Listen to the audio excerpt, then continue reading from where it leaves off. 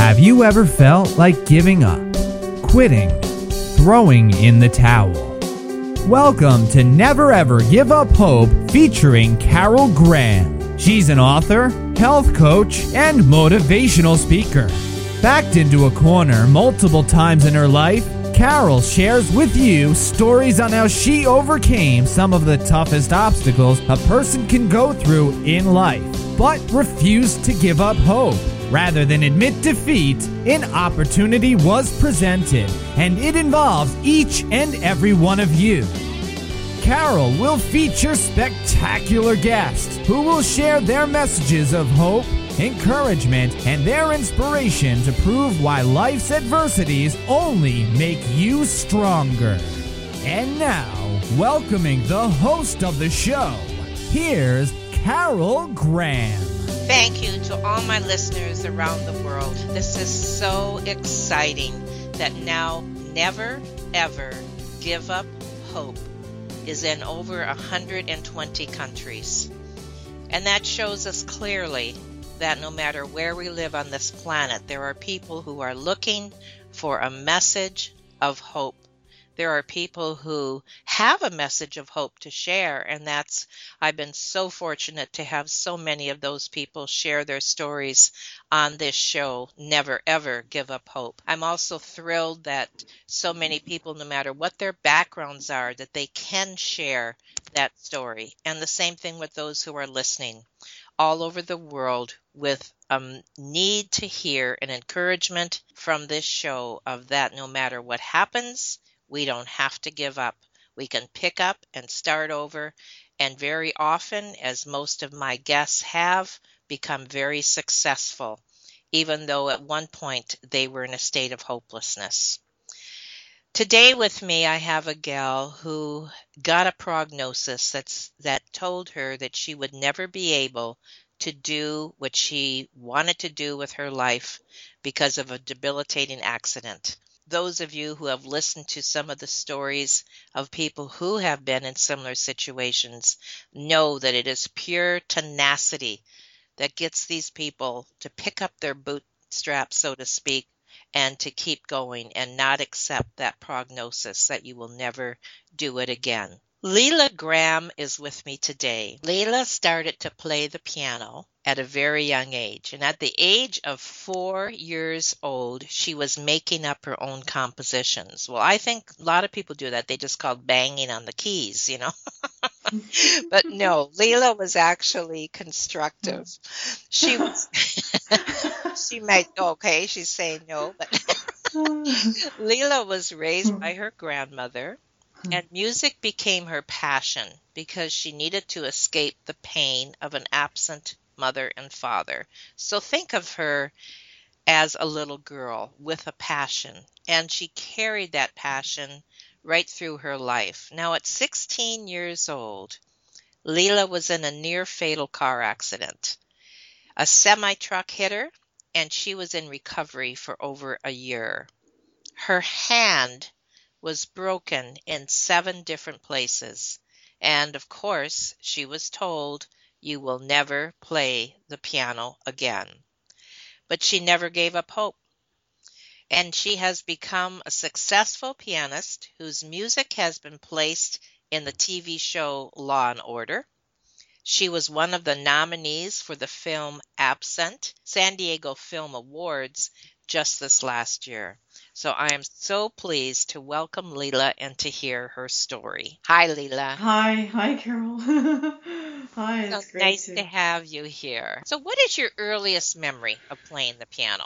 Share that with us. Well, earliest memory, I guess, would be between the ages of 3 and 4. And I actually do remember sitting down at the piano, and my family, like my grandmother and some of her friends, would come over for tea, and they'd be whispering, and they'd say, "Oh, what is she playing?" And I would be making up these different songs. I don't know, like maybe they were like trains, sounds, or just really beautiful short little, melodies, that Right, kind of right. thing. That's amazing. Yeah. Yeah. Now, how old were you when you knew this is what you wanted to do with your life? You must have been pretty young too then.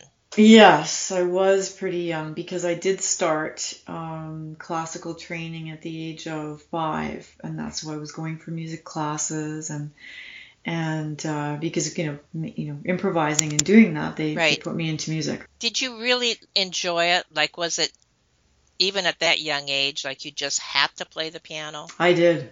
Yep, I knew it was my purpose. Even I think just because it took me into another state of consciousness, I guess, if you want to say that. But yeah, it did. It was something that I never had to be told, you've got to go practice. Okay. Can I practice? Can I? Yeah, can I? Just to fast forward a little bit, is there anybody else in your family that has the same passion? Father is an amazing singer. He sings just like Frank Sinatra. So yes, he loves singing. So tell us what happened when you were 16 years old. I guess it was just a little while after I had turned 16, and we were going out to the lake. Well, I guess it's like the Soup Potholes over there in Victoria, and we were going for a swim. And there were 2 other people with me, and it was a station wagon, and we were just driving out. And all I remember was just going around a corner, a very winding corner. And the next second, I'm looking up, and all I see are just the girls of a truck. This vehicle, this like I remember the colors, and even to this day, I still do. And that's all I remember was seeing that right in front of my eyes, and then Wow. everything was black. That's it. And what happened after that? They had. Basically, I mean, they had to get to get me out. They call it the jaws of life or whatever Yes. that's called. Yeah, they had to use those to get me out because I was in the middle and there was no seatbelt on then. And all I remember was I was gone. They did bring me back because it was such a long journey to the hospital from being in Souk. It was like over it's about an hour. So I don't even remember anything until at one point I woke up and I looked at the first image I saw was my hand. And it was just completely covered, with blood. It was horrible. That was the first thing when I woke up that I looked down and I saw, and it was just barely, hanging on together, right? Wow. Yeah. What were you going through emotionally at that moment? What do you remember? Were you in a state of fear? Oh, I was just in a state of pain. Lots of pain. And yeah, I don't know if there was a lot of fear because I remember because I had the death experience too. And that was just wonderful. That was beautiful and peaceful. And then when I came right back into my body, that was when all the pain and just this kind of just like a sudden jolt, and you're right back into the body. From there, I was in the hospital, and I had, lots of other injuries, lots of internal injuries that came about too, and especially my eyes. Wasn't able to see. There was so much glass and everything in my eyes. I wasn't able really to see very well for probably at least a year or 2, when I got my right side got severely damaged, and so my eye wasn't good. And to this day, like, I don't have really any vision going on in my right eye. Really? Yes. Interesting. All these years later, and they haven't been able to correct that. No, I never really. Yeah, I did go into it too much. It was mostly my hand injury being broken, in so many places, and then the recovery time for that too was, that was over a year because I had to have the cast on, and so I was immobilized, right? I couldn't really move. So how were you dealing with this in light of your passion to play the piano? It just stopped. Everything just stopped. It was all, I was only 16 too, so it was like everything before me had gone, and then everything in front of me, right? The future, whatever. I had no idea what was going to happen. I don't even know if I played too much because at that point I was living with my mother. And we did get a keyboard. No, we did. That's right. We did get one. But I wasn't really able. Actually, yes, I do. I remember I played with my left hand. Really? Yes. Played with my left hand. Your left hand was totally fine? Totally fine. And then how long was the cast on? I guess it was over a year. Oh, my goodness. And when they took it off? Oh, I'll never forget that day. Because, back in the day, I don't even know if they do it now. There was, like, they sawed it off, right? They had to, like, open it up, and then they had to put the new one on, too. So when it was just getting ready my hand was being lifted out, I remember just being, terrified. Okay. I was terrified because I didn't know if I was going to be able to move it at all. Wow. Yeah. Well, it hadn't moved in a year either, right? Right. But just even the fact that, the surgeon was there, and you can try to move it, it's healing. And it still had the pin in it, and that too. So yeah, it was, it was a very fearful experience, period. Now, were your fingers broken or just the body of the hand? Just the little finger to where, where the fourth and the fifth meet. Yes. Right in there where the webbed part is, and it's right all along the side, like, where you have your knuckles? Yes. I don't have a knuckle on the fifth finger. But you were able to get movement right away in your other fingers? Eventually, yeah, they were okay. It was just the little finger. So why did the doctor tell you that you would never be able to play the piano again?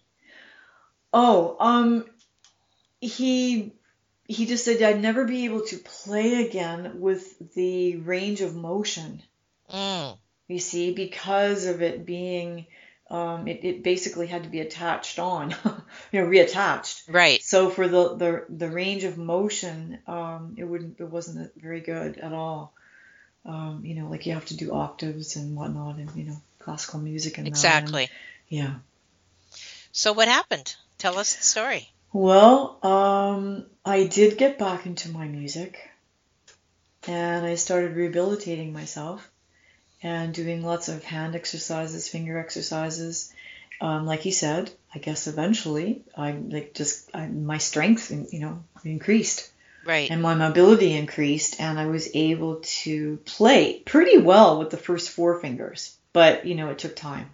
I can't really recall. Now, were you planning on making this your career? It was a thought, maybe performance, but I was, I was undecided about that. And then when the accident happened, it was kind of like it was fated too. I really feel like it had to happen to me at that particular time in my life. It just did. And I could have gone into performance, but the miracle of what happened from that was that I discovered when I was in school, which was later on, because I didn't go into actual music school until I was 25. Okay. That's a lot of years. It is. Yeah.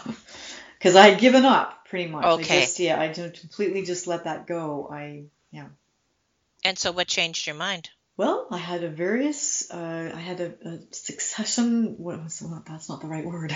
I had a few different jobs that I tried. The one was being an airline stewardess, because that's what I thought, okay, if I'm not into being able to do music, I've always wanted to do that, but I couldn't speak French well enough, so they decided after the first interview, forget that. And then I tried a few other jobs, like office ones, and I would get so depressed. Really? Oh, I'll never forget one time I enrolled in a program, and I lasted one day in this business program because I wasn't being creative. Oh. And I just couldn't, so from all those different, jobs that I tried, I was getting more and more like, well, what am I supposed to be doing? And then... Were you still playing the piano during this time? Yes, a little bit. Not as much anywhere near as before, no. But I was a little bit for sure, yes. So continue. So you, And so I was, after these, these failed job opportunities, that one day I think I was talking with my grandmother, and she said to me, she said, what about your music? You never supposed to be giving up on your music. And when she said that, I knew right away, okay, I need to do something. And I went and I did an audition and that, and I was quite nervous about that because that was classical, and I had to retrain, right, rebrush up on my skills, and I got accepted into the the University of the Music program there, and so that's sort of what happened. and from there, From there, I decided that I would go and take another program, and that was through the conservatory. That was a little less stressful. It was classical, and there was either the performance one or the teaching one. And so I decided, okay, I think I'll go into the teaching. I can understand that, sure. Yeah. And how long did that last? Oh, that lasted for over 3 years. Okay. Yeah, that was fine. But during that time, where the breakthrough happened was, while I was doing that program, I was asked by a friend of mine to do some music for a circus, and we were going to collaborate and put a children's book and cassette back then in the day together. And I had never really been to a circus, so I thought, okay, well, this is interesting, I'll try this. And in 6 weeks, I wrote a whole compilation of 10 pieces. Oh my goodness. Yeah, I was just completely into writing, and I did that, and then the book, the story, evolved around my music. So tell us a little bit about your music. Is there anything in particular that makes you unique? I have a great ability to write beautiful melodies. Okay. Yeah, I do, and modulate, or just do my do the music, like change keys, but just where you least expect it. I don't know. I just have a gift that way. A gift of surprise. A gift, exactly. I have a surprise That's gift. it. I have a surprise gift, exactly. And where have you performed? Well, not a lot of places, actually. So it's mostly your studio? You doing Yeah, studio work? I do. And then when I was in school, there were performances then, and then in Canada Music Week for Canadian composers, at some restaurants, that kind of thing. That's about it, I guess. Yeah. Are you more proud of being a composer or a pianist? Never thought about that, huh? No, I never thought about that. That's really good. I guess both. Good, because not Yeah. everybody can, even those who can play the piano, can't compose, right? Right. So Right. that is part of your surprise package. Mhm. That these Yes. compositions are yours and yours alone. Mhm. Now, have you recorded most of these and into CDs or singles or how? Into CDs. Yes, into CDs. And what I like to do is I'll do my work first on the digital keyboard that I have. And then if it's just piano, I'll go and I'll record because I love the grand pianos. I was just going to ask you that. Yeah. Okay. Yeah, I have to go. That's kind of Right. like, I know that I'm really fine tuning a piece, and it's ready to master when I can go to the grand piano. When you perform, whether it's on a CD or in public, is it just you or do you have any background? It's just me. That may change in the near future, soon actually. Yeah. Okay. So Mhm. you're thinking about adding musicians or? Yes, because I have just recently met a wonderful man who writes lyrics, and Oh, okay. oh my goodness, he writes amazing songs. Still in the classic. No, in love songs, popular music. And so we just finished writing a piece that's called When Love Comes In. And actually looking to get a singer for this one, and so I'm definitely, this will be something I think that will be on the radio. Absolutely, it's beautiful and it works great. That sounds great. So you're branching out I'm branching out in more than one way. Yes, That's yes. excellent.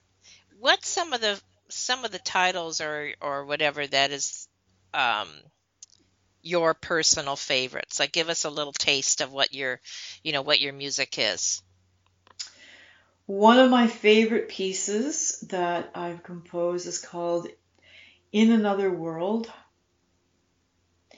And that was inspired from watching a Danish film that won for Best International Film, and that was quite a few years back, and it was called In a Better World. And after I listened to that, watched that movie, I was so inspired that I contacted the composer, and he's over in Sweden. And we actually got into a really nice, we were able to talk, and I was so inspired that I wrote that piece. And it's just, to me, that it's just a beautiful piece. So it's very close to your heart. It is, yes. And branching out into the love songs, is it going to be more of a pop sound, or are you going to stick with the classical? It will be, like that piece of music that Bette Midler, like The Wind Beneath My Wings, that kind of thing. It's going to be, it will be in the pop genre. Okay. Yes. And tell us a little bit about your accomplishments. How did Law and Order happen to, and what kind of music was used in that? Tell us what happened there. Well, I was living in Hawaii at the time, and again, another surprise. With me, it just seems everything happens when I know nothing about what's going to happen. So that's the greatest thing. And I think that's the best, that when that happens, in life, we just never know what's around the corner. And I was living there, and I got a notification from my songwriting affiliates up here in Canada that some music was used on Law and Order. And I was just it just shocked me, because I had no idea. But I remembered at the time I had an agent, and I thought our contract was completely finished, but I guess it wasn't finished, because she had said that right at the very, the last hour kind of thing, she had sold one of my pieces. And so it came as just a huge and wonderful surprise to me, because I had no idea. So that was used like in one of the shows? Is that? Yes. It's in the Special Victims Unit, and so that will always be in there. Oh, is it the background music or the intro, or? It's one of the pieces that ends one of the scenes. I see. Okay. Isn't that exciting? Oh, I just, at that moment, Carol, if my time was up on this planet, I thought, well, that's good. I can go now. Okay. And what about some of your other accomplishments and some of the awards that you have won? Well, let's see. The one that just was recent that I was nominated for, and again, that came as a surprise. I was working with this wonderful female director. Her name is Sue Vickery, and she's down in San Diego. And I gave her one of my pieces of music to play on a video she was working on, and she loved it. And then we went on, and she was working with this other woman on this movie called Absent, and it's about families, that lose their children, and how they're recovering, how they're dealing with the tragic loss. And myself and another person were the composers on this this little film, and turns out that it was up for a nomination at the San Diego Film Awards, and that was not last year but the year before. Oh, great. Yeah, and that was so exciting, because I did go to that red carpet event. I did. I went down there, and it was just really wonderful to be nominated. And and one of the pieces, actually there were two pieces of music that were that they used in that film of mine. That is over the top, isn't it? It really was. So do you have any goals in this area, or what you plan to do with the new direction that you're taking your music? I would still love to work on a major, motion picture. Okay. That would be great in some capacity. I just, whatever that would be, I'm totally open. And if it would be collaboration or just even using some of my music, sometimes what happens is what's really amazing to me is that I will be writing and it'll turn out that it's exactly what is needed for the scene, and I haven't even seen the scene, so that's interesting. Yes. Yeah, that's pretty wonderful, actually. It shows I'm on the right path. That's right. Now, your different CDs, do they have different themes, or tell us a little bit about those? I have just recently done one that's called Textures, and it's on digital sales right now. I just did that like a couple of weeks ago. And they, that will be put out there everywhere on all the digital places. Okay. And that's through TuneCore. And my other albums, Awakening was my first one, and the Purist Collection, those are on iTunes. Nearness is another one, and I haven't really I need to do some more on that. And then the Visit to the Circus music is kind of a separate genre because it's children's. Oh, okay. Yeah, it is children's. It's all classical. That is totally That's classical. Yes. Okay, well, we'll have all of those links as well on your show notes so that we can listen and purchase and connect with you. And just recently, in the last 2 months, I guess, 8 of the pieces of music that were on the Purist Collection, they were chosen for the Spa Channel, for the Stingray for Galaxy. Oh, okay. So that was really exciting too. That was. So you're just beginning. I'm just beginning. Yes, there's going to be lots of surprises. Yeah. Yes. That's exciting. Yes. Well, thank you, Leela, for sharing your inspiration with us today. And there are people who have had things happen to them that you just, especially when like with you breaking your hand, which was going to be not only your passion, but your career, and then have that taken away from you in just a matter of seconds. There are many people I know that can relate to that. And yet, through tenacity and practice and keeping the right attitude and focus, you were able to turn that around to strengthen that and accomplish even above and beyond what you had hoped to accomplish. So pat yourself on the back, and I'm excited to be able to listen to your music. Same thing with my listeners to this show will want to tap in and have a listen to your music and to connect with you if anybody knows anybody that has gone through a similar experience, maybe somebody young, who needs that encouragement and lost their ability to do, whether it's in music or something else, to do what they had wanted to do for their life. So we never know who we are touching when we are sharing our story. So I thank you for sharing your story today, Leela. Is there anything else you want to say? You just said it. Yes, okay. Absolutely. Just just never give up, and also just, if it's your purpose, your soul's passion, just keep doing it. That's it. Yeah. Follow your passion, follow your heart. Great. All right. Thank you so much, Leela. Thank you very much. It was wonderful to be on your show. Bye-bye. Bye. Thank you for listening to Never Ever Give Up Hope, featuring Carol Graham. Did you know that most people succeed because they are determined to? Quitting was never an option.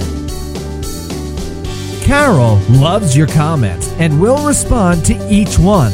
So please subscribe and review this podcast. A rating of 5 stars would be outstanding and appreciated. Remember, if you are still here, there is always hope.